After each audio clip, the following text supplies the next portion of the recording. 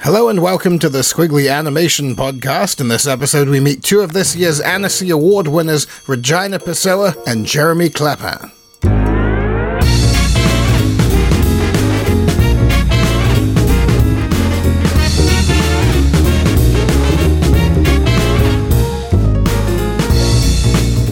Hello, one and all.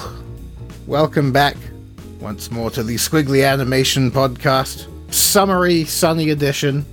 I gather that the weather over in Annecy was sort of rivaling the weather here in England for outright shitness, at least for a few days. Yeah, the first 2 days were biblical. And I thought that the traditional squiggly Joanna Quinn Rounders match would have to be changed into a traditional squiggly Joanna Quinn mud wrestling match. But thankfully, the 3 days after the deluge was just blistering sunshine. So by the time we got to playing rounders, which is what Annecy's all about, Ben, we were, it was perfect, absolutely perfect. Superb. Overall, how did you find it? Pretty good, yeah. It's the festival just this year. I noticed a significant sort of ballooning in the amount of people there and the amount of stuff on offer. A lot more sort of boots on the ground in terms of people and in terms of volunteers. I think they managed to get near 1,000 more attendees this year than they had the year before, which is absolutely spectacular. So we're looking at like 12,000 badge holders this year, which is astonishing when you've effectively a half decent football grounds worth of people wandering around a very small medieval French town.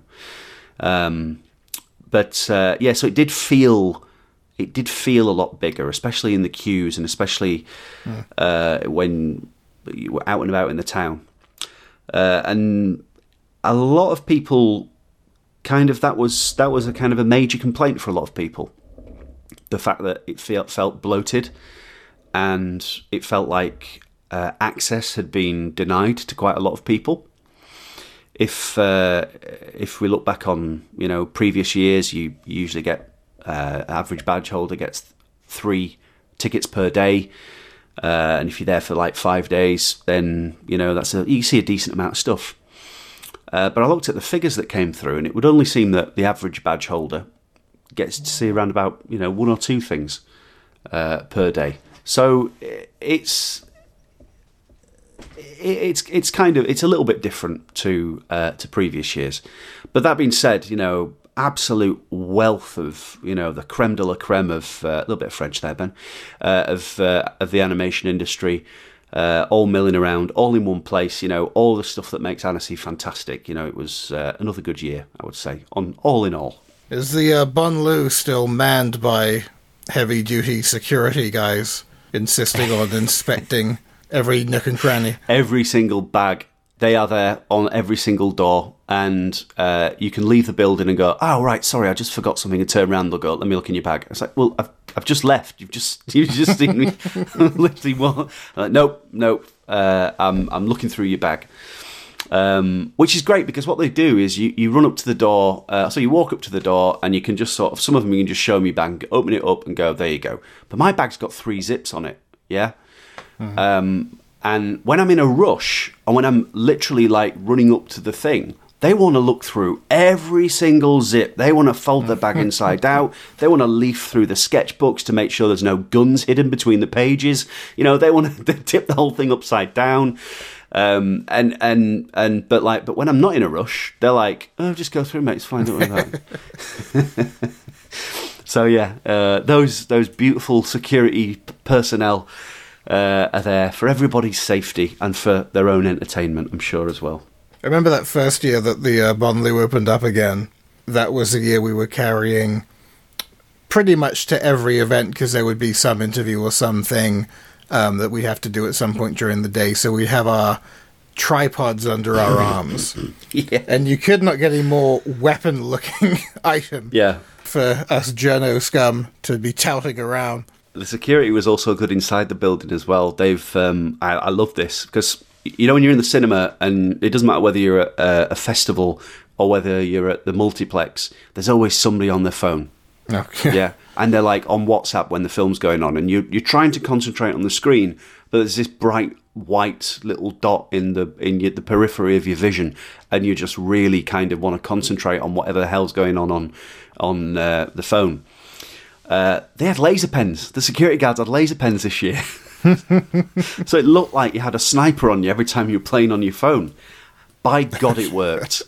Nothing makes you put your phone away quicker than a laser pointer. I think it's good to sort of have that cultivated air of being on edge in an environment like that, because it really has just become the new normal, tapping away. And it makes me feel very old and curmudgeonly. Like, enjoy the motion picture as it was intended. You're not meant to multitask. Yeah. Mr. Edison spent long and hard developing this technology for you kids to enjoy. Did anyone actually get taken outside for a drubbing? No, I don't think I saw anyone getting sort of dragged away. Next year. Next year, yeah. You can introduce it in increments. Although I would have applauded it. Seriously, come on, get off your phones. I don't mind people being on the phones. I'm not the sort of person where, oh, look at this picture of people on the bus and they're all on their phones. Yes, because being on a bus is terrible. That's fine. Don't worry about that. That's okay. But if you're at a cinema and you've got a huge screen in front of you, why do you want to check your emails? Exactly. Yeah, so that's the soapbox for this week. But yeah, but in terms of Annecy and in terms of the kind of getting people there, there was I don't know if you saw the schedule this year, but there was a fair few clashes. So you had like Toy Story 4 up against Steven Universe, you had Netflix up against Sony, and you had all these kind of big events. Genndy Tartakovsky, I think, was up against the Looney Tunes cartoons. So all these sort of big events that people wanted to go to were kind of clashing with other events.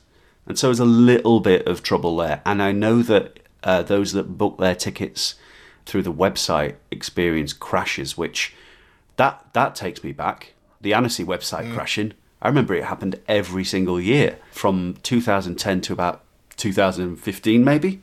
Yeah. And then they finally sort of sorted it out. But this year, a lot of people didn't get to see what they wanted, which is a bit of a shame. Yeah, it's because it did feel like they'd worked that out a bit. Because the last time I went to Annecy, that was 2 years ago, I guess. And the day that the ticketing opened, or like the 15-minute slot that I knew I had to be online before everything got booked for like press accreditation ticketing, was like right when I was being pedicabbed in Croatia from like one cinema to another because I was at Zagreb. So I'm on my roaming mobile data on the Annecy website in a pedicab. It's like a taxi cab with that's being ridden by a guy on a bike, Right. on cobblestone streets, trying desperately to focus on my screen. And I managed to get everything booked.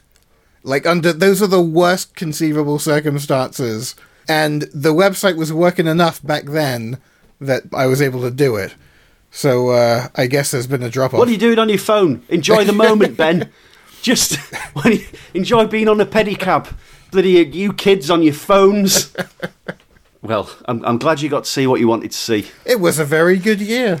If there had been an extra 1,000 people, I suppose it might have been a bit less fun. But I don't know. A part of me is like, well, you get the events you want, and if you don't get certain events, walk into any pub and there'll be someone you want to hang out with, or just hang out in the sun, or in a cafe somewhere. There's always enough stuff to kind of make the day go by pretty swimmingly, I would say. Yeah, well, the pubs were where you could definitely see that there were more people there this year. Yeah. Our local Captain Pub and Café des Arts, the crowd around those expanded right the way onto the bridge. So I've never been at a bar so busy as the queue for the bar starts on the other side of a river, and you have to cross the bridge, go under the building, and then into the bar to get served. But yeah, it was great. Absolutely, the absolute hub of animation Annecy is, and fantastic. Have you had a chance to acquaint yourself with any of the winners, or any of the films or special events or anything that was happening last week? Some stuff that I caught wind of as it was going up on such fine websites as squiggly.com. I really liked the look of the new Looney Tunes shows, from what I've seen. It's very possible that they kind of plucked out the ones that would perhaps most resemble the sort of golden days of that particular world. But I liked it. I thought it did a much better job in the sense of, like, not trying to contemporize it in the sort of, like, sad middle-aged way of, hey, let's give them baseball caps on Sideways. Yeah. Let's have Bugs Bunny rap. Let's do Lunatics. Remember Lunatics? Oh, me, yeah. Oh, boy. Any contemporization is going to have a little, like, soupçon of cringe. This, I guess, it didn't feel like a 100% successful successor to what they were at that time in history, and you'd never really be able to capture that. But it was a pretty, I thought, worthwhile tribute, if nothing else. That type of modernization, I guess, of a concept, I'm always a bit more, like, at ease with than trying to just really, like, throw in some insanity juice, really make it hit for the kids. Like, oh, Christ. I'll be brief about this one because I think people are kind of exhausted about it, but Aladdin. To punish myself, I haven't seen the film, but I put on the new version of the soundtrack a couple weeks ago. And every song, they've laid down a JJFP beat, I guess because of Will Smith. Yeah. And it just bummed me out. It was just... like, by the time the original Aladdin animated film came out, it was already such a joke, like, to add, like, a rap beat and bass line to a song and sort of have that kind of cringy, like, dad rap over the top of it. The whole, like, early 90s hip-hopification of the Aladdin soundtrack in a movie that came out a month ago was a bit rough. Like... That's the kind of thing that I think that rubs me a little raw, is it's new, it's fresh, it's down with the youth. So let's make it sound 30 years old. Yeah. This, I think, worked better because they made it seem 80 years old.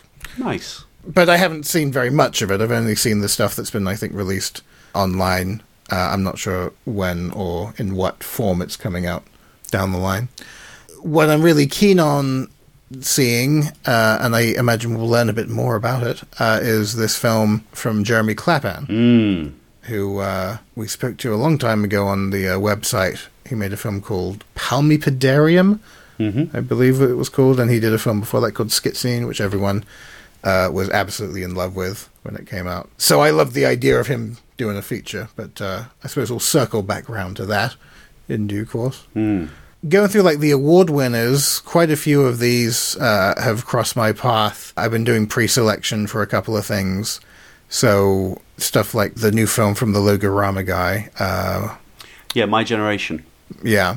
Yeah, Ludovic Hooplan, is it? Yes. If that's what I'm saying, is it? Because I don't know if I'm pronouncing any of these names right. Anyone who would have tuned into the live screen that I did with Aaron will know that I just sort of babble through names and... Yeah, Ludwig Hooplin. Hooplin. You've narrowed it down. Good. So, a rough phonetic translation. That won jury distinction for social significance. Was that like an award that was actually in the wings, or did they create it for that film? Yeah, I think this is like, so obviously the jury for short film, they get one. You know, you get the jury award and you get the short film award. You know, sorry, you get two. That's not one. So you get two awards, and then you get to award. You know, if the jury are getting on, they usually say, "Oh, can we have another award? Can we get another award?" And at Manchester Animation Festival, we say, no, they're really expensive. You know? But it would seem that they've decided to give distinctions and, you know, give a well-earned round of applause and maybe a little something for My Generation. I think the same one, jury distinction for its powerful storytelling, went to Drive as well. So, yeah, it would seem that that's just kind of like special mention, but with an award, which is cool. What do you think of Drive? I was really kind of I really loved it. I think it really kind of encapsulated that you know, birth of evil kind of thing. Did it really well. Wasn't the most tense thing that I've ever seen, but it did a really good job. I like the framing. I like the fact that it wasn't just set somewhere. They'd considered that it was, it's floating in this immense black space, and it seemed rather isolated, and I think it did a good job in that regard. Have you seen it? What do you make? Similarly, I liked that kind of look and that sort of aerial lighting approach and modeling approach to the character. I sort of there are a couple of areas where I felt like, in one area, like the post-production, I suppose could have been yanked back a little bit. Like the kind of like opening credits to Seven approach to the glitchy jump cuts and stuff like that has been a little overdone in genre films. I think maybe it could have still been in it, but maybe been a bit more effective, like if used a bit more sparingly. The general approach to the editing I thought was great. The kind of like back and forth between one scenario and this kind of like violent machinations and things like that. And I'm not sure if this was deliberate, but the walk cycles were a bit off. And I'm not sure if that was kind of like deliberately to sort of make you feel a bit uncomfortable, but like if you look at the way his feet and legs move, say in a shot where a character's walking along the ground and you can see the ground under his feet, he's kind of sliding a bit. And that stood out quite a lot because the rest of the environment had such a sort of painstaking attention to detail. So the weird walk sort of seemed a little, like, distracting, but that may have been a deliberate aesthetic choice. Another film that I kind of wish had maybe toned down the post-production. I'm just a post-production salty bitch today. But I did really like was, I think it was a student film, Daughter. Was that a student film? Grad film, yes. Right. So stop motion grad film, yeah. I mean, that was very reminiscent of working on Chuck, which was paying very specific homage to all those tropes of action movie filmmaking where the camera is sort of always on the move. But of course, you don't animate a camera weave when you're doing the stop motion. That would add a ridiculous level of labor, so you add that in later. And also, one of the things, people who have seen, I think, the clips of Chuck Steele that have been released will know that there's also this kind of artificial motion blur effect that's been added to every shot, which gives the puppets this very bizarre kind of sense about them. It feels almost as if you're watching live-action puppetry in some shots. And it seemed like there was a similar kind of blend of camera weave and post-production motion effects applied in Daughter to set up certain scenes. It wasn't there throughout, but certain scenes such as like the kind of establishing interactions between the girl and her father and things where it kind of had this like energy that put you on edge a bit. And I like the idea of that, but it just seemed like it had been like yanked up a notch and could maybe have been pulled back by a certain percentage point in After Effects or whatever it was that they used for that. The reason why that's a shame to me, and maybe it's just because of the eyes I'm looking at it through, is that I have such enthusiasm for the stop motion animation, so the more you kind of like visually obfuscate it, it just is a bit of a shame. There isn't a frame, going back to Chuck, that isn't exactly how Mike, the director, wanted it to look, but there were some shots where you look at the raw stop motion footage before adding anything, like even the crucial essential special effects, and like, fuck, that was so well animated. And it was almost like you'd be painting over it or adding in fire, and it's heartbreaking because you're covering up this great animation. Like, oh man, this demon boob bounce is so frame perfect, and I'm covering it all up and ruining it. It's the animator's lament. The demon boob is bouncing too well. But the camera weave in this was like watching an episode of The Shield. It was like sort of the energy of the film is like every drug dealer is coming now, and that's not really sort of necessarily the energy of what the actual story of the film maybe would have been best served by. That aside, I mean, I don't know why I'm just leading with complaints about these films. They're great films. I did watch, I didn't see it elsewhere, but I did see in the Annecy portal there that you sent me, Memorable, which I love the look of, but I couldn't work out how to get subtitles on it. So I've seen it in French. Oh, right. Mémorable. Well, okay, so let's talk about Memorable, because it won the Audience Award and then it won the Cristal for short film. And I really liked it. I mean, I don't know what you'll think about it when you know what it's about, because it'll all fall into place. But it's about a guy who's suffering memory loss. He's suffering dementia. He's suffering Alzheimer's or some variant of that. Mm-hmm. And so when he is looking down at his phone and the phone is a puddle, or when he's looking up at the psychiatrist and the psychiatrist is a big shard of metal or like lead or something, that's a result of his dementia. And when he's in the bathroom and he's talking to the mirror, that's him thinking that he's talking to somebody else. Mm-hmm. So the film is very kind of focused on that deterioration, and without giving away the ending, you can make your own decision about the ending there, Ben, as to where he is in terms of his faculties. Mm-hmm. And it's a beautiful film. It's a really well done piece of work. I really like the fact that as he deteriorates, the style of the puppet changes. He's made to look like a Vincent van Gogh painting, I would say, like an impressionist painting. And as he deteriorates, the brushstrokes get thicker on this puppet character, and they change. And his environment is created perfectly. It's a superb piece of stop motion filmmaking. But it has been met with a bit of criticism that I heard at the festival. I was speaking to one of our writers, or somebody who writes for numerous places, and he had quite an intriguing criticism. And I wonder what your take on this is, Ben. Is that it seems to be quite a typical go-to for award-winning or critically acclaimed animated short films to go for the memory loss angle, and to go for the dementia angle or the Alzheimer's angle. Because something that perhaps reflects humanity or the way that we have to interpret somebody's journey along those ways are an intriguing device for any animator or short filmmaker, I'm sure.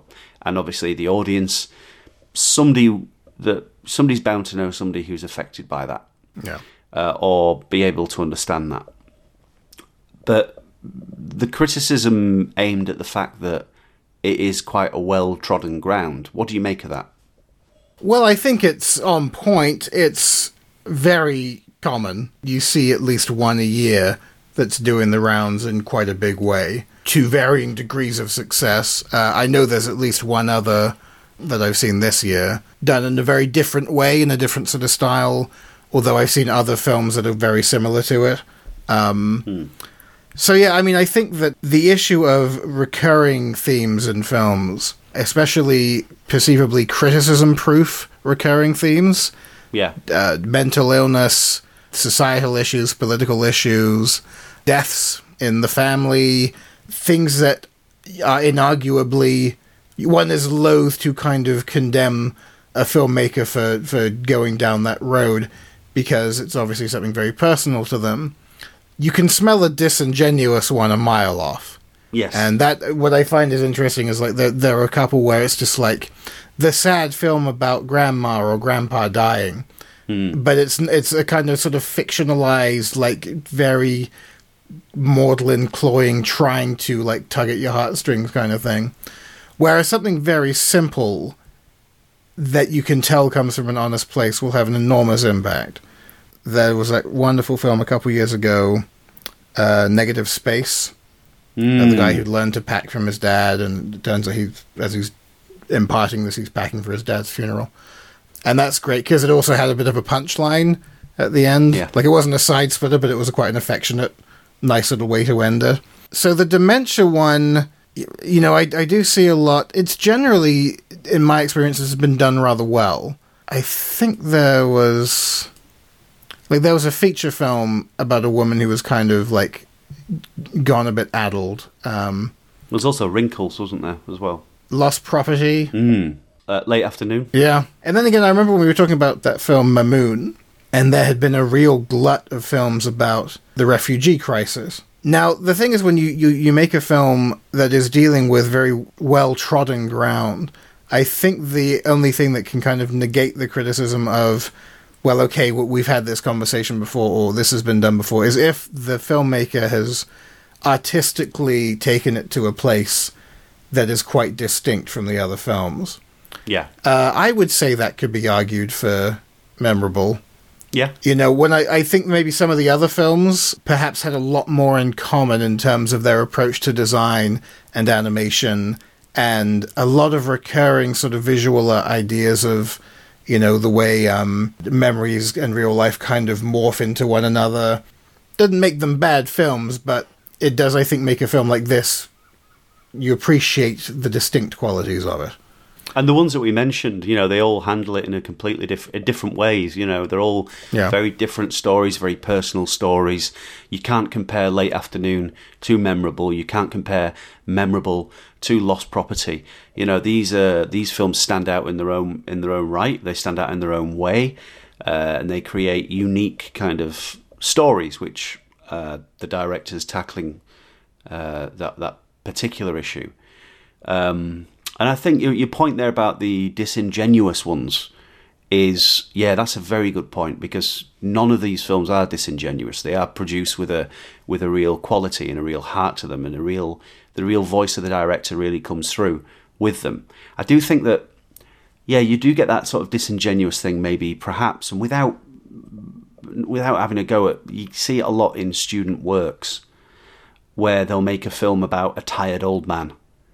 And there's this 21-year-old making it. Yeah. And it gets imparting their worldly wisdom. Yeah. So, that kind of disingenuousness is absolutely, completely missing from Memorable, I would say.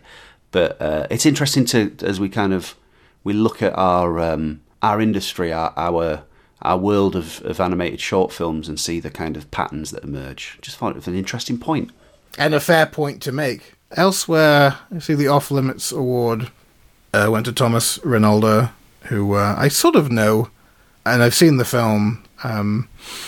It's been kind of divisive. I've talked about it a few times with various people, and like the length was kind of worked against it for me.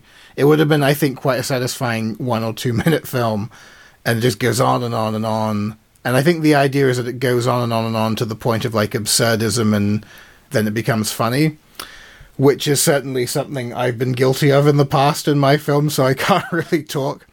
But it's the execution of it, the sort of the people haven't seen it. It's called Don't Know What, and it's the director films himself. Right, yeah. Sorry, I was trying to remember which one it was. You might have heard me googling, but yes, yeah. Sorry, carry on. It's just basically the animation, I think, comes from the editing. But I mean, Off Limits as a category, it's a fairly recent category in Annecy, where Marcel, I think, kind of makes this point of siphoning the ones where it's really sort of like debatable, is that even animation, into just one screening. So you kind of know what you're in for. And I've seen some fantastic films in that category. Yeah. And some of them I would say probably weren't animation, but I'm glad I got to see them. You know, it's an interesting element of the festival. I don't know if anyone really has any issues with it or not. Well, I think, if animation's a conversation, these are conversation starters, every single one of them. If you are looking at that going, is that animation? Is that what animation is? You know, we don't have a definition for animation. We just use this word. And, a different person's interpretation of animation will differ to the next person. We all know the sort of basics, one frame at a time kind of thing. But is that the same if you've got some sort of procedurally generated animation, or, so these questions kind of open up. And I think that's why the pubs in Annecy are so full. Maybe people just scratching their heads going, is it animation? Is it editing? Is it, Is it? I'm not sure. Let's get some more beers in. Yeah, good idea. Well, it's like when, we talked about this quite a bit, but when Man O' Man was doing the rounds, that was like so barely animation, but we're like, it, I want it. Yeah. It's too good a film, so I'm going to plant the animation flag in it and claim it as one of ours. Yeah. I think Simon, the director, was always kind of the mind that it was animation more than anything. And it is just, it's down to, I think, the viewer and different people's interpretations. To me, I've always classified live-action puppetry as performance over animation. But I think for some people, the main thing about it is the puppet and not the performance. So then they tend to classify it as animation. Or that it's being performed through a puppet makes it animation. Sort of stop motion in real time. Yeah, I mean, you wouldn't have been able to produce a film like Man O' Man without the same skill sets required to make a film like Memorable. Stop motion animation. A film like Man O' Man also, the mouths are animated, so which you could argue is post, you could argue is VFX on top of live action. You could keep arguing all day long, Ben. But if a director says it's animation, that's good enough for me. So yeah, there was that one and a couple others I think I saw. Well, I guess the main one worth chatting about, as we will be speaking with the director very shortly, won a couple of awards. I think it won one of the special category awards for music, and then later on won Jury Award, which is the new film from Regina Pessoa. Uncle Thomas, Accounting for the Days, which is her first film in quite a long time. I think the last film that she made sort of came out just before I really kind of dove into the world of pestering animation directors and asking them for interviews. And it's a shame because it was such a lovely film. It's called Carly the Little Vampire. I'm sure a lot of people, if they don't recognize it from the name, would recognize it from clips or the still. She has this very immediately identifiable approach to her drawing style, and her films are actually quite different from one another, but similar enough that they're sort of identifiably hers, which is a tricky balancing act to get right, I'd say. One of the main, I think, recurring elements of her work that sort of stands out the most is this hyper-detailed approach to the volume and shading of the characters, which is boiled down to this, infinitesimally detailed array of line and brush strokes. It is incredible the amount of detail that goes into it, every single frame looks like it could have taken hours and hours and hours to put together just through its composition. Yeah, the lighting, the shade, this is an absolute master at work. It's really good stuff. So as a 2D animator, that's something that I find absolutely bewildering. So we talk a little bit about that and how she actually does it, what her kind of system is for that. But I guess to sort of give you guys a bit more background about the film, obviously it's just played in Annecy. Before that, I think it premiered at Anima Fest Zagreb, and coming up in July, I think it's going to play at Anima Mundi, if Anima Mundi happens. Been hearing that it's struggling a bit. Yeah, fingers crossed. Which I would say, if anyone who appreciates the arts maybe wants to check out their plight at the moment, if you look up Anima Mundi, I think they're trying to raise some funds to get this year's edition going.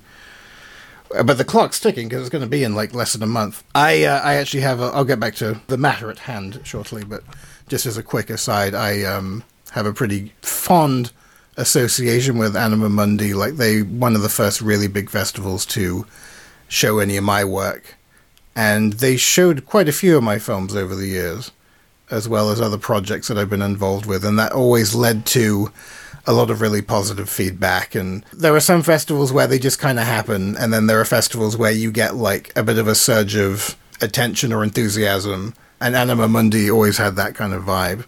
So I always appreciated that, so I hope they carry on. That being said, they didn't include my last film, and now they're in these money troubles, so coincidence? I don't know.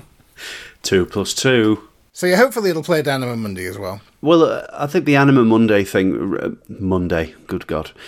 The Anima Mundi thing really kind of showcases the kind of... the fragile nature of our kind of...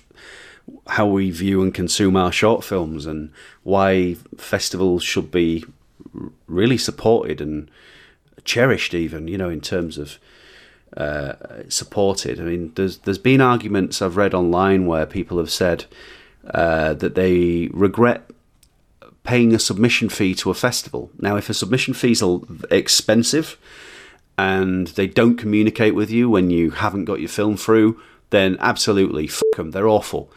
But if you could really think of paying a festival fee and think about it as basically it's Kickstarter for animation festivals and animation fans, it's not the perfect analogy, but you're really supporting the arts,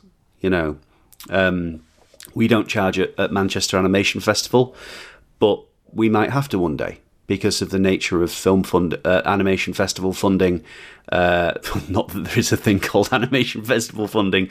That would be a good thing. But, festival funding and, grants and money from, benevolent places. But, if Anima Mundi goes, that's 3 decades of animation celebration in South America. And it is going to be a major blow for the world of animation. Yeah, especially when you can get the impression that, because events do go under sometimes. I mean, Manchester, its predecessor was Bradford, and circumstances, I think, that were not foreseen ultimately kind of put the kibosh on that. The Holland Animation Film Festival, everyone seems absolutely, in love with, and it was such a kind of, palpable blow when that went down, and hopefully, now that it's gotten a kind of second life via Click, that'll be a good thing for it. You think that these things are just absolute mainstay. Oh, and Cardiff, I guess. I don't really know why Cardiff originally stopped. I just remember when Lauren and Danny and that lot brought back a Cardiff Animation Festival, it came up a lot that the Animation Festival in Cardiff was the shit, The shit in the good sense. Yes. But yeah, stuff you just think will be around forever. Circumstances can change, and not that slowly. They can really sneak up on people, and sucks. Fingers crossed. Either way, I'm sure we're going to be seeing quite a bit of it. Hopefully it'll play at a festival near you. Like I say, it's called Uncle Thomas. Accounting for the days, I have the synopsis in front of me. It's about the special relationship between Regina Pessoa and her uncle. The short film is a testament to her love for this eccentric, who was an artistic inspiration and played a key role in her becoming a filmmaker.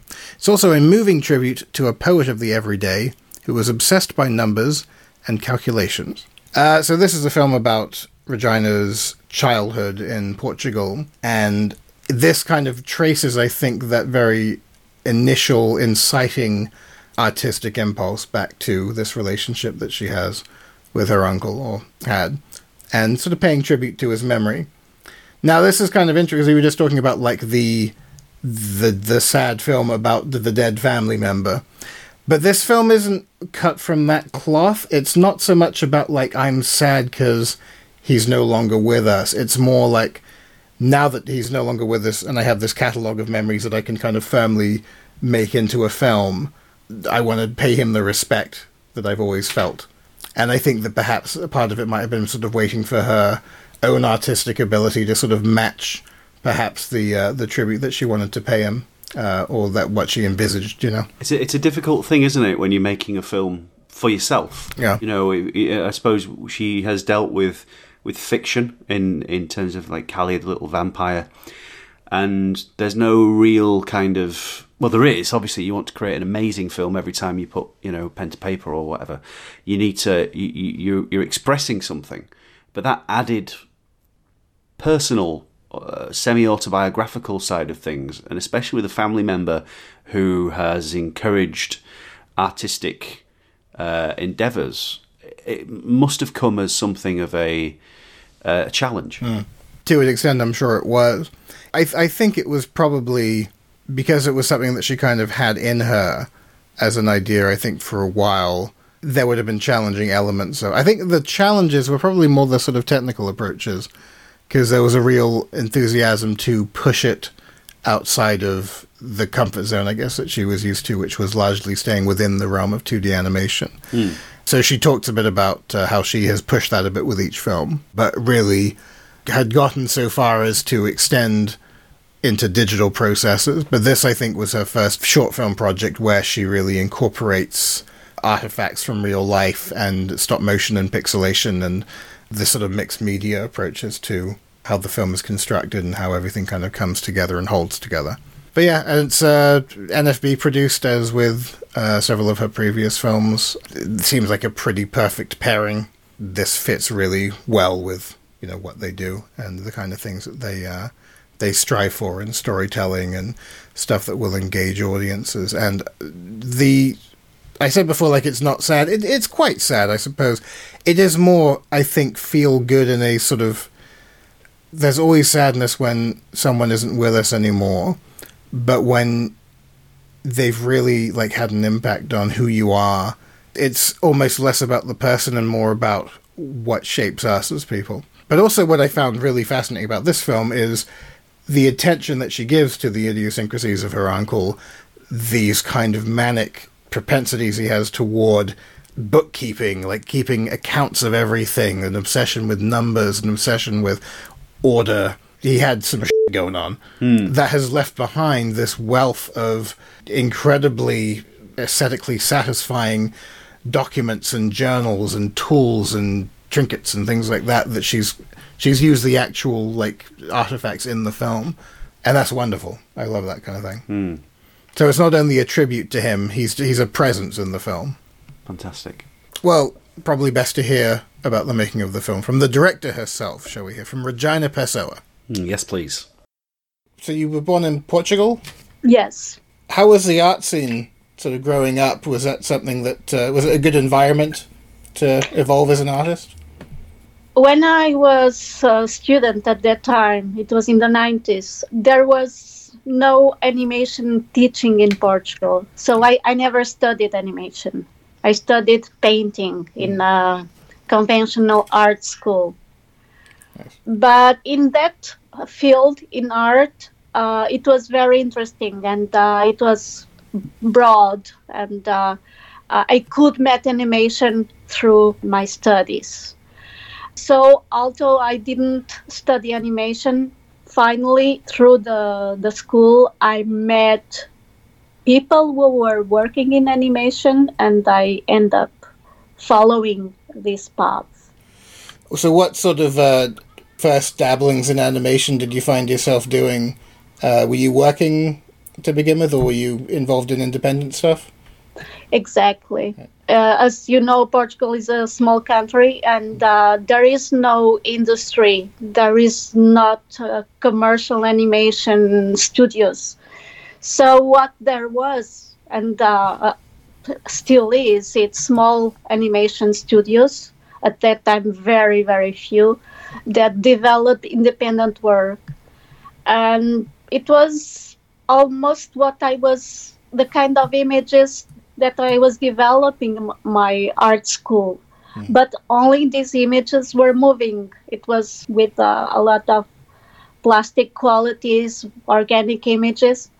And that's how I met animation, through independent films. And somehow how I fell in love with animation. It's what I like in animation. It's this more marginal side. From your sort of experience then, what kind of led to you directing your first film? It was a learning process because, as I said, I didn't knew anything about animation. I not even knew that this kind of animation existed. I was an art student. I was studying painting, and it's an expensive studies with all the materials and canvas. And I was looking for a part-time job. And some people saw my work at school, my drawings, and advised me to go to that studio. They were starting some new short with the kind of visuals in the kind of work that I was developing. So I went to that studio, I showed my work, and they told me, okay, you start tomorrow. So I started next day, first painting with final art. And after a month, they trust me more, and they gave me something to in between. They explained me how I should work. And then after a while, learning by doing it, the director of the studio said to the young people, now, you know, the Portuguese Commission film is opening funding for new shorts. You should try to apply, develop your own ideas. When I start trying to put something on paper, I realized how hard it is to start a film. And more I tried, less good it was. And I was freaking so much that I tried to follow the script rules that I more or less have in mind with the introduction, development, the structure. And it was really terrible. And then the director of the studio saw us struggling so much, and he said, "Oh, no, stop with all this mess. No, don't worry. Just relax and think about something that is important for you, that really meant something for you, or that evoke strong images for you. And just think about that and follow this path. And somehow the people who will see those images will feel that involvement, that commitment."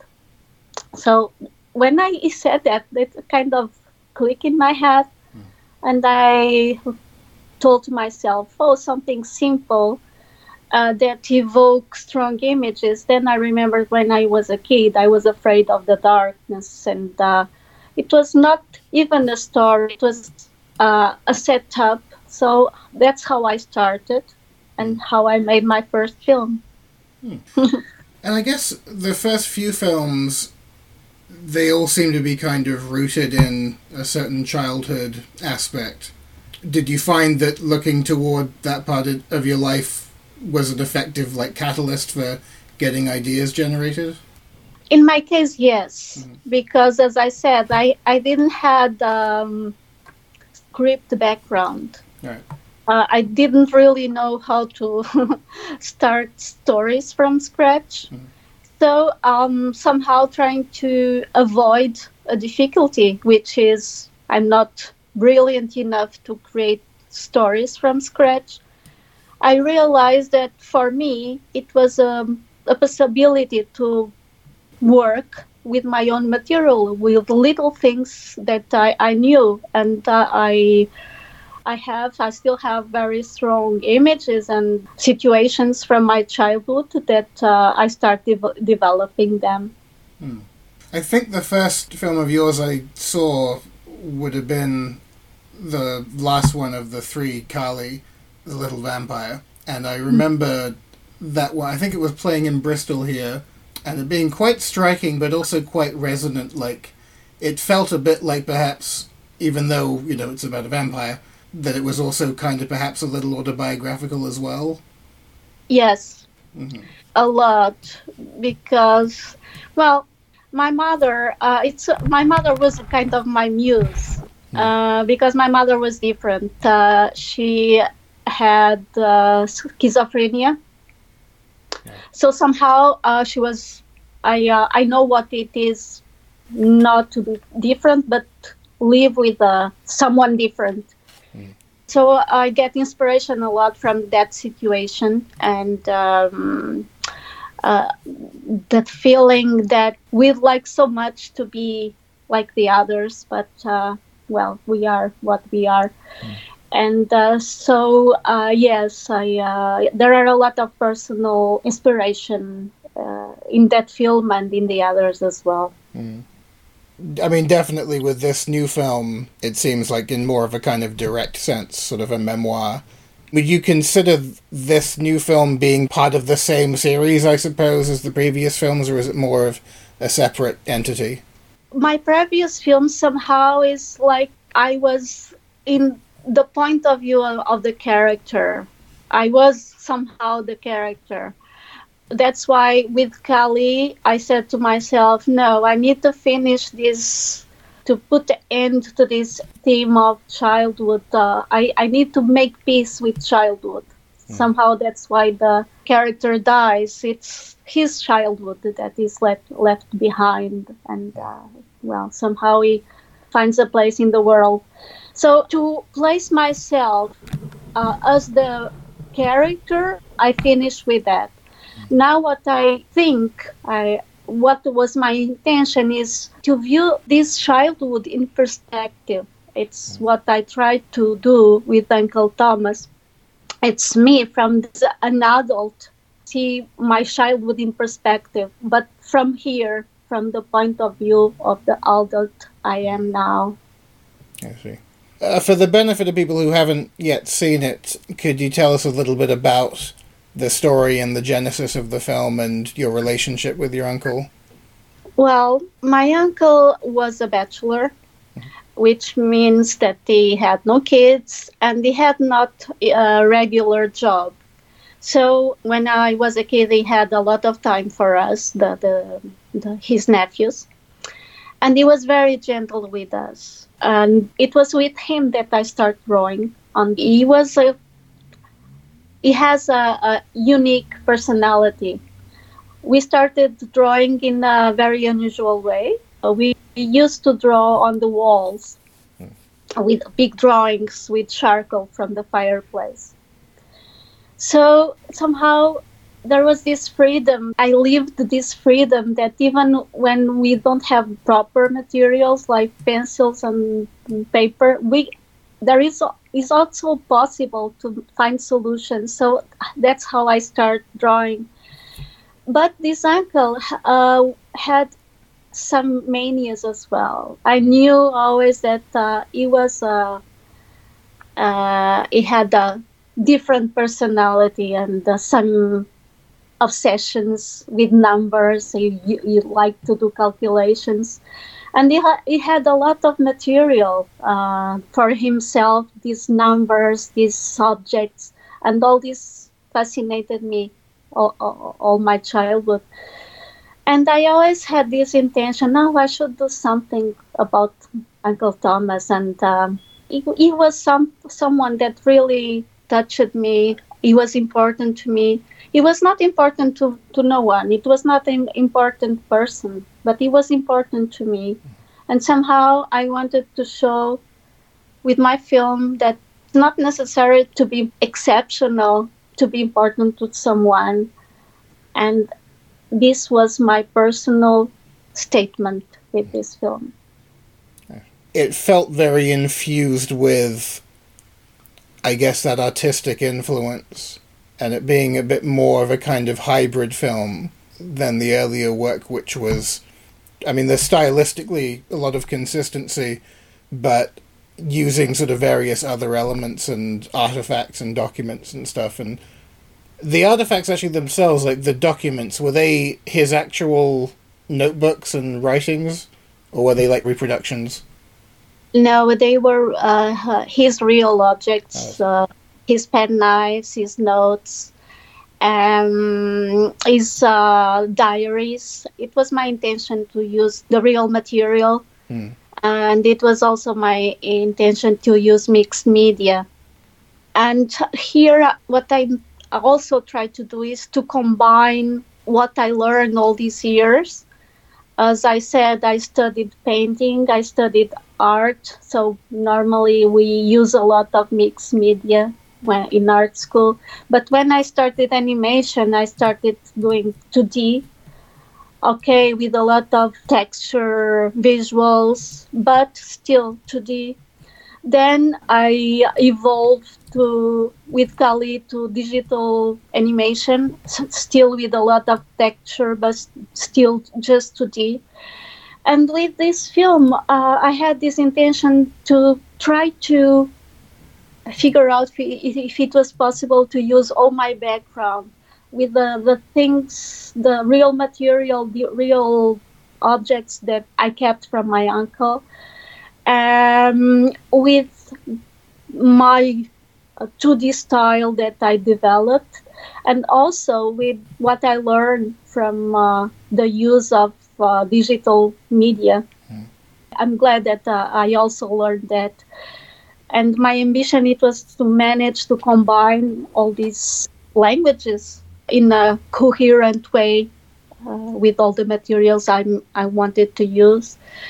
And I can say that I'm pretty happy with the result. I really used a lot of techniques, and they fuse well together in my point of view. I'm satisfied. Absolutely. I was rewatching it this afternoon, and it doesn't overwhelm the story at all. It doesn't feel like it's, there for the sake of being there. It just creates this wonderful environment. The element, I guess, from your previous films that's also sort of present here, mainly with the character animation, and it's something I completely fell in love with Kali, is just the degree, I guess, of that sort of textural, multi-pen stroke shading, which it's one of these things as a sort of quasi-artist myself I'd love to be able to do, but would never be able to keep track of. And I was kind of wondering, because it stays so consistent from frame to frame, is there like a process you have or measures do you have to kind of keep track of that level of textural detail without it sort of boiling or going all over the place, or is it just intuition? You know what? I work with a team, believe it or not. So what I do, I develop my system, and these textures for this film were done digitally. And I develop my process. So I really prepare all the key drawings, all the textures that I think when I'm developing a scene that are important for my assistants to follow these key frames, key drawings, and following also the volume of because this is what I like, and I think is what you meant, this texture that cover the character and cover also his volume and doesn't, as you say, go all over the place when it moves. So I really try to prepare well my scenes. So when I pass these scenes to my assistants, they have no problem to follow my indications, because the way I work, as the key drawings are very precise, they can duplicate the texture for the in-betweens to the next frame and just change where it needs to be changed. So it's like a skin. It's somehow frame by frame, but it's like a skin that is attached to the character. Oh, that's great. I guess because it kind of, going back to your earlier work, it remains sort of identifiably you as well. Actually, on that note, I guess with Tragic Story, was that the first time you'd worked with the NFB, or did you have a relationship beforehand? Me personally, it was the first time I was working with NFB. Abi, my Portuguese producer, he had already a long relation previously with NFB, because as a student, he made a kind of internship there in the 80s during 5 months, where he made his first film. And when he came back to Portugal, he kept this relation with the NFB. And later, one of his films was also a co-production with Canada. And as he became my producer, the relation that he already had with Canada helped me to also have this relation with my films. So it comes from the 80s, okay. Not with me, but through my Portuguese producer. I guess ultimately then you've continued to work with their involvement. Do you find that it's a positive, for lack of a better word, influence on you creatively, like having them be production partners? I love to work with them. I really do. And I started, as you say, these co-productions, international co-productions with France and Canada. And it's very good for the films in several points. One point, all the countries involved bring more money, so the budget is better and we can make a better piece of work. This is one reason, for financing reasons. But another reason, it's to work with a good structure like them. They really have good professionals, and they improve their points of view, their comments improve the film, always. And this is a big reason. Also, as normally when I do a film in the co-production, I really have to go to make a creative part of the film in each country. Like the animation was done in France, and normally the music is in Canada. So artistically, it made me grow a lot to go to these countries and experience to work with professionals with different approaches, good professionals. It made me grow a lot. And a final reason is if a short film, it's a pity, but his life is also short. As you know, there is no proper distribution for a short film. So if we have more than one country involved, like 3 countries normally, it's what I have, it means that 3 countries will fight for this film as well. And so it spreads also the life of the short, and it will be viewed by more people. This is one important reason as well. That was Regina Pessoa, director of Uncle Thomas Accounting for the Days, which just picked up 2 awards at the Annecy Animation Film Festival. Very well deserved they are too. Another film that won an award at Annecy, which I haven't seen yet. I'm very intrigued by it.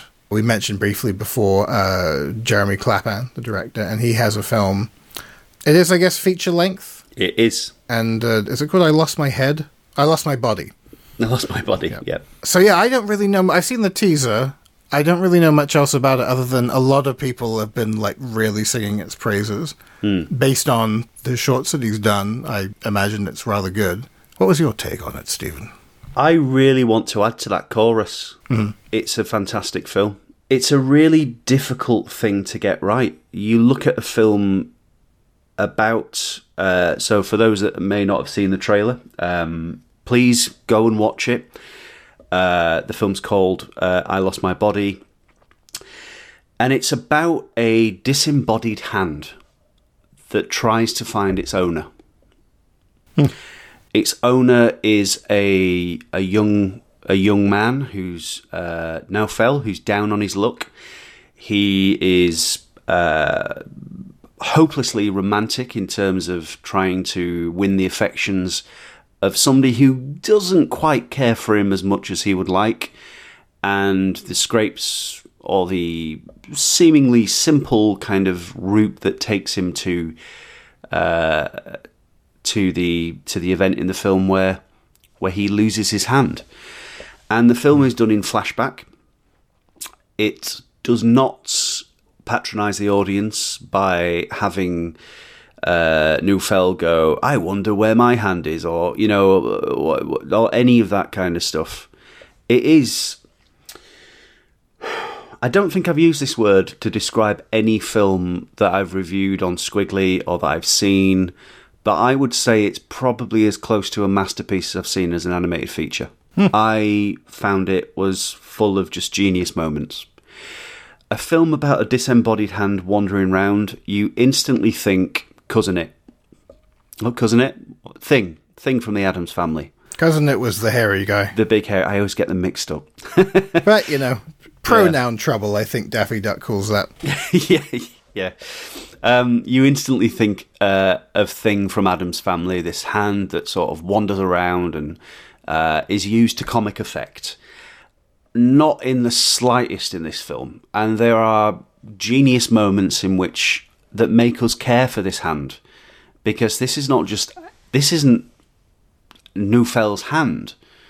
This is a completely different character that represents a lot of the anguish and turmoil that the main character has been through. The hand as a character itself isn't flawless. It has a kind of a supernatural edge to it, and you believe that it can see, that it can smell, that it can judge, that it can choose its directions that it goes in. And for you to be able to do that, and for you to be constantly engaged, is a real achievement for any director. The film isn't fast-paced. There are fast-paced moments. There are some beautiful, sentimental, slow moments which keep you effortlessly engrossed. Moments such as when Neufel first falls in love by the intercom, which last ages, but not a second is wasted. The tension which builds up when you're considering how he's going to lose his hand, and when the moment actually happens, it is a shock, even though it's quite obvious that it's going to happen. the composition, the subtlety of the animation, the wonder of what the hand represents and if it actually happened, and the magic and mystery surrounding that, but not magic in a kind of Harry Potter way, not in a kind of in-your-face magic, but the kind of, it's cinema magic. It's just a masterpiece. I really can't describe it in any better terms. I think especially kind of impressive in making the hand a main character, and this is drawn in a pretty, it has its own kind of style that isn't photorealism by any means, but the hand is proportioned in a pretty anatomically real way. Hands are f***ing hard. Yes. They are not easy to draw. Yes. And I imagine to animate they must be a bugger too. So, hats off. Well, when he was signing postcards and he was drawing a hand on every single one of them. But like a frame from the film, he wasn't messing around. He wasn't just doing like sausage fingers. And I was just looking at it in awe, going, "Blimey, that's great." But yeah, it is an absolutely amazing film, and great to see Jeremy Clapham use this kind of this disembodied style that he's used in the past with his previous film, but to see it feature length and to see it kind of on the big screen is just an absolute treat. Is there any indication as to where it's going to be headed, or if it's coming to the UK anytime soon? It's going to be released through Netflix, so we'll all be able to see it, and I would encourage people to find a friend who's got the biggest screen possible, turn the lights off, make it an actual event, enjoy watching it, because it's a great film. Don't put it on in the background. Don't be one of these people that says, I'm just going to watch something on in the background while I do my animation. No, it's a film that deserves all your attention, and you'll find it's time well spent.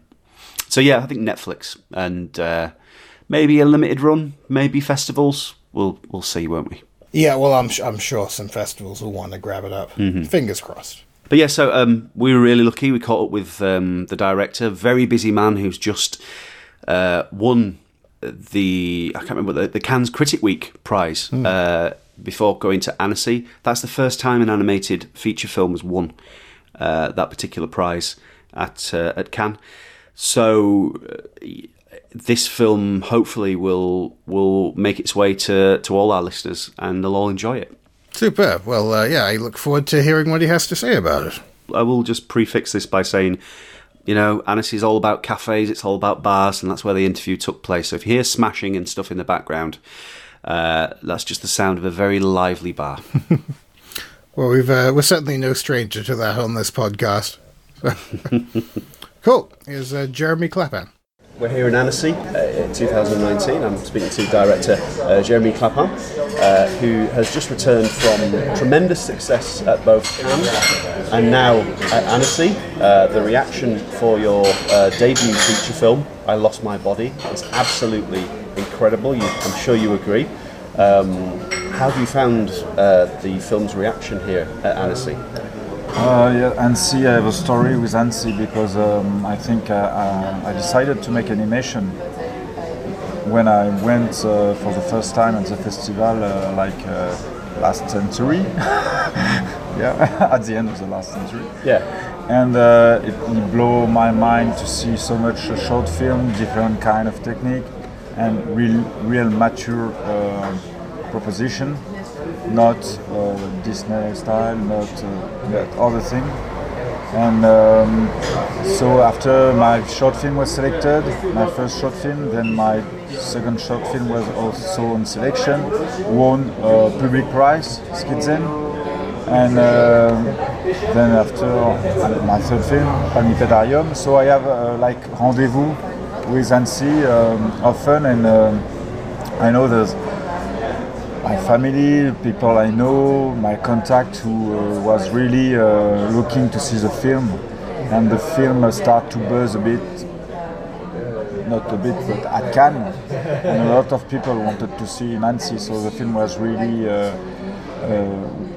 there was a lot of people waiting to see what happened in Nancy. So because I think people want to see adult movie in animation, especially these people here who come from animation. It's important to have this kind of film at the top of the light for a moment to shine everywhere.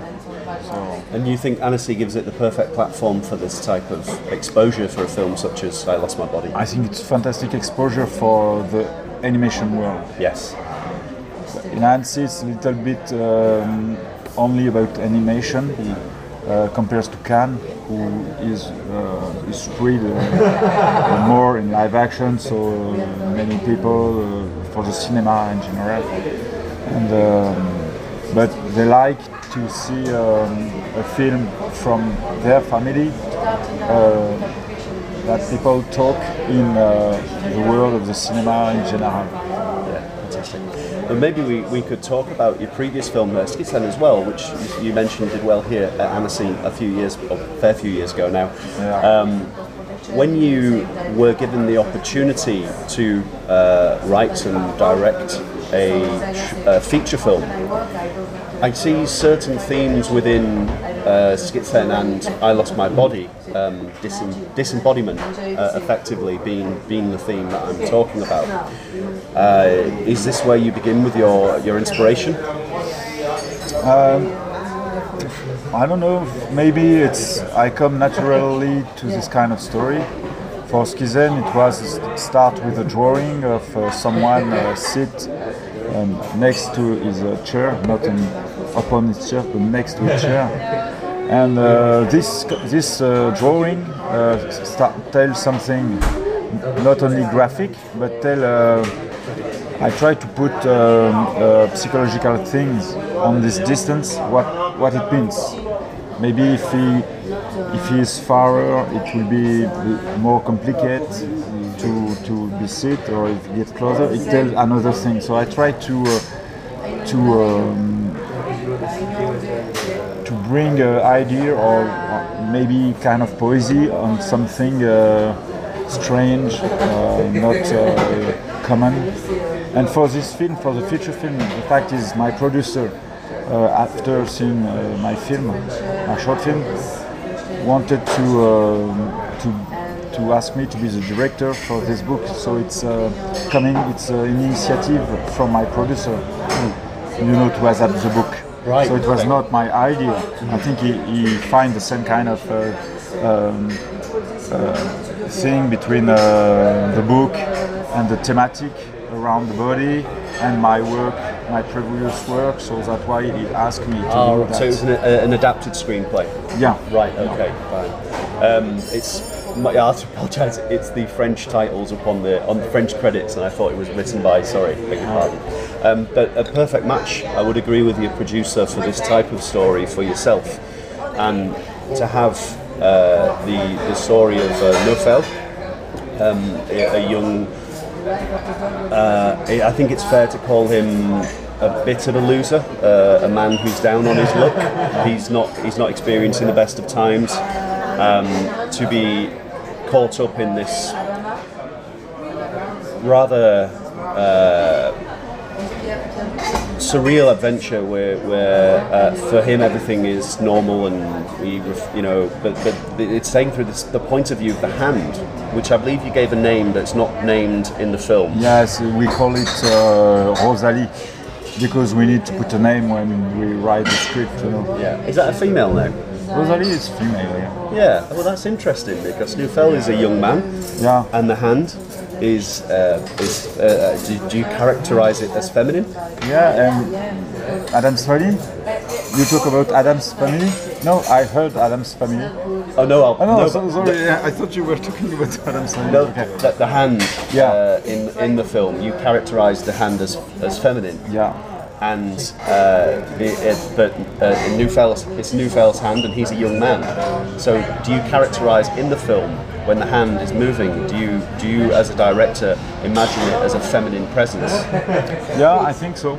It's like at first, when in the book the hand was talking, to her because she in the film at the first version there was an off voice, which was not so good idea, and we wanted to not have the voice of Naufel, but another voice, and we first chose to have like a female voice, but he was struggling with too much singing, Gabriel, and it was really give up really soon because we wanted to focus on the particular of the hand. I mean, the hand is mute, and we have to be strong on this kind of axis, you know. She feels the world with a different way, and in fact, after progressively, I didn't put not sexuality, but it doesn't care if it was male or female. I think you ask me now, but I already forget. She's calling Rosalie. So okay, right. Yeah.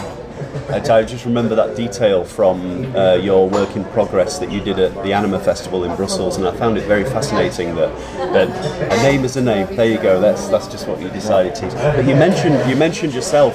Perhaps it's a question you've been asked before, but Thing from the Addams Family, the hand that walks around. Now, one of the strengths of this film, I will say, and I think it would be very unfortunate if people were to see clips of the film and to assume that your film has the same feeling and the same meaning as Thing from the Addams Family, because try as I might, I could not link the two. The hand in your film is nowhere near treated in the same way as this Thing from the Addams Family. Thing is a funny character, a joke, whereas this hand you feel a lot of emotion for, and it's done incredibly well. But how did you manage to marshal that? How did you manage to control that so people would feel emotion for a disembodied hand? Before feeling emotion for the end, you need to give empathy, to have empathy. And I think we assist at the beginning of the story. It is kind of the birth of the end. She go out from the dark, we go out to the light with her, and she go out the pocket bag, you know, like she came to life. And when you see a baby trying to make his first step, you want to help. You cannot stay in your chair. So the connection is really start at the beginning. Even you don't know it start, I think it start because you see life is coming and you want life to continue. And there's that escape moment where you find yourself rooting for the character of the hand, where you're saying, "Oh, I hope you don't get caught." I don't, you know. But I think that plays throughout the film. That we see nobody ever sees the hand, and it makes me question if the hand is there, if it is just a fantastic figment, or I mean, this is an opening question. If you believe it's absurdity. If you believe in absurdity, the end exists, and also you can consider the end is just a mind thing. I keep the spectator to deal with this question, but in fact, I try to make it real because for me, she's real. Why? Because some people see the end. In fact, there are the pigeon. Sorry for him. He's not here to talk. Nope, not anymore. Nope. Rats, of course, but there is a kid in a car who turned the head. Yes. But it's not so obvious. So it's like there is no contact, connection, not proximity. So it's just maybe he thought he thinks he sees something, and I play with that. Yeah. And also I try to make I need really to audience to feel that the end is real. So she is blooding, she's blooding, you know, at the beginning, some blood on the. So if she is blooding, she is vulnerable. So I need people to be scared if there is an attack, to be concerned. And also sometimes the camera is locked on the background or on an object of the environment, as if the town itself is looking to the end, you know. So it brings more strong to her presence, to its presence. There are numerous characters that are in the film only for a fleeting moment, and only for a fleeting moment.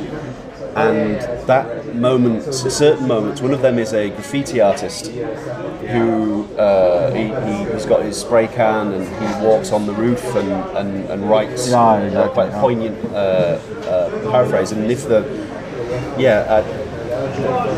to fill this world, to go alongside the flashbacks of Neufeld as he is rather desperately trying to find love. It's quite a beautiful thing to do, to fill all these characters. I mean, there's a lot of mystery to these secondary characters that are not part of Neufeld's story, but are part of the Hans story. Do you interpret them in a particular way, or?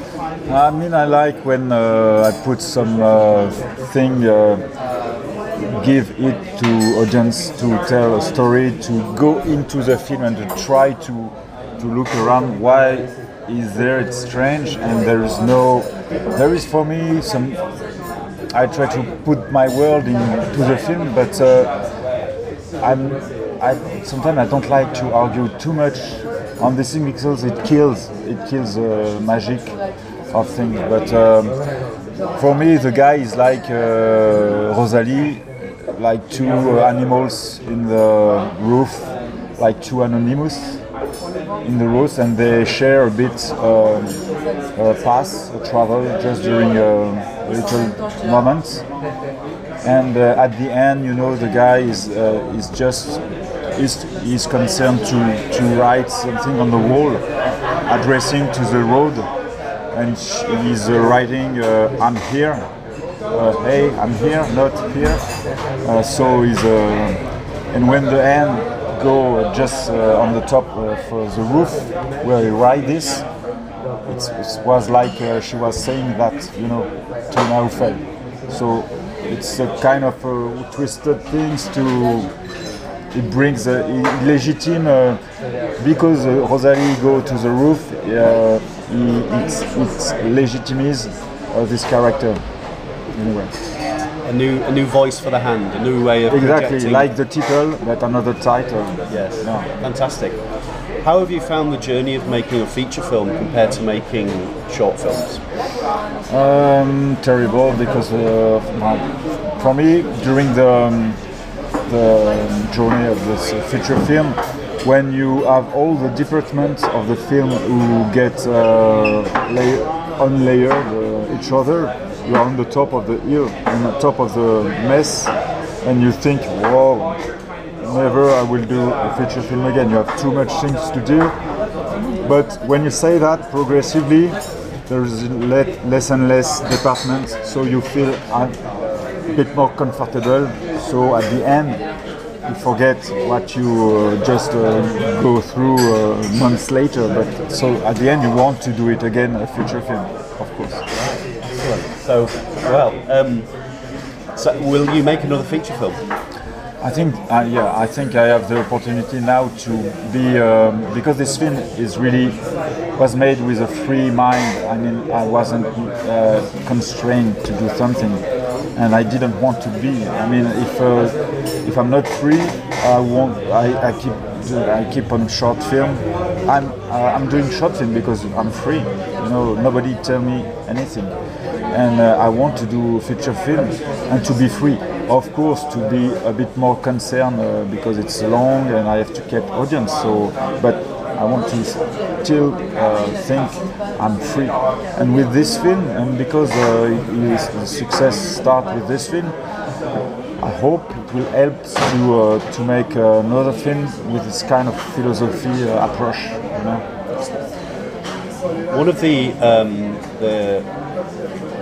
issues I would say that faces filmmakers such as yourself is the fact that animated feature films do not get a fair chance to be seen by a mainstream audience.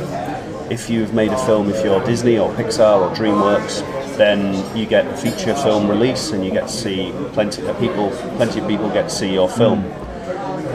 Your film has been picked up for distribution. It's going to be shown on Netflix. Yeah. Are you excited for that audience potential? Yes, of course. I think it's the best thing for animation because we don't exist on theater. Different animation don't exist on theater. Nobody want to program. Nobody wanted my film because they didn't give anything. We didn't have a channel. So when you want to be different, it's really hard to exist in animation. And now with Netflix, we're going to be shown at the same time, and it will help a lot of people because people will get educated to see this film, and they will, I hope they will have a good interest to see another film like that. So there will be a demand. There will be. I think it's good for animation. Yeah. Fantastic. Well, Jeremy Clapham, thank you very much for talking to Squiggly today. Thank you very much.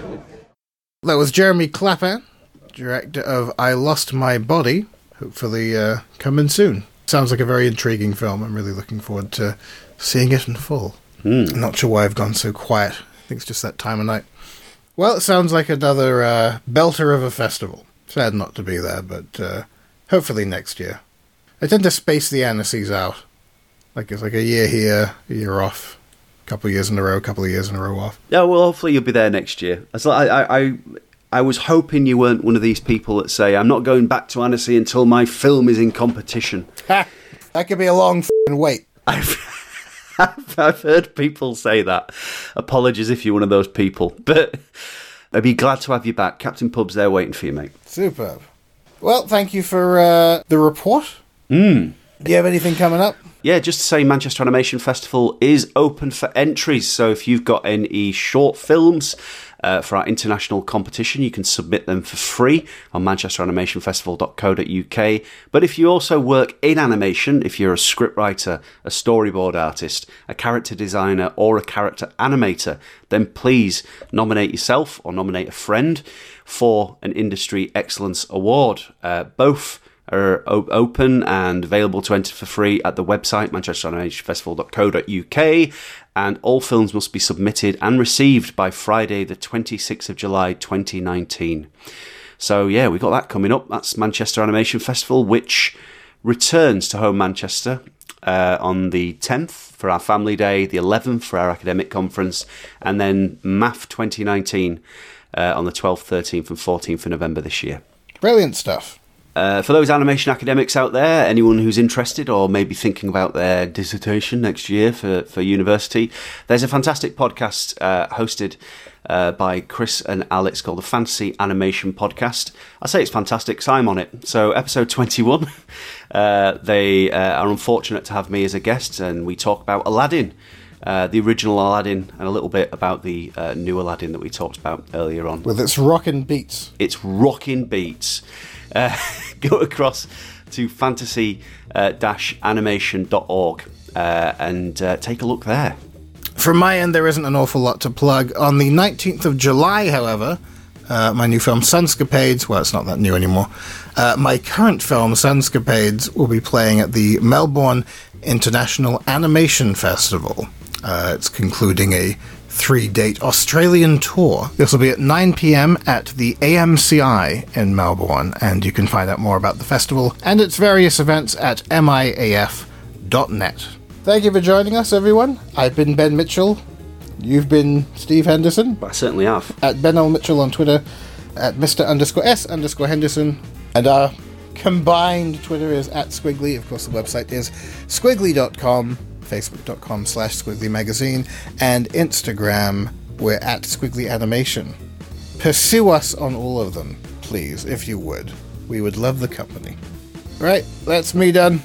Till next time. Au revoir. And happy animating. Bon anime, I don't know.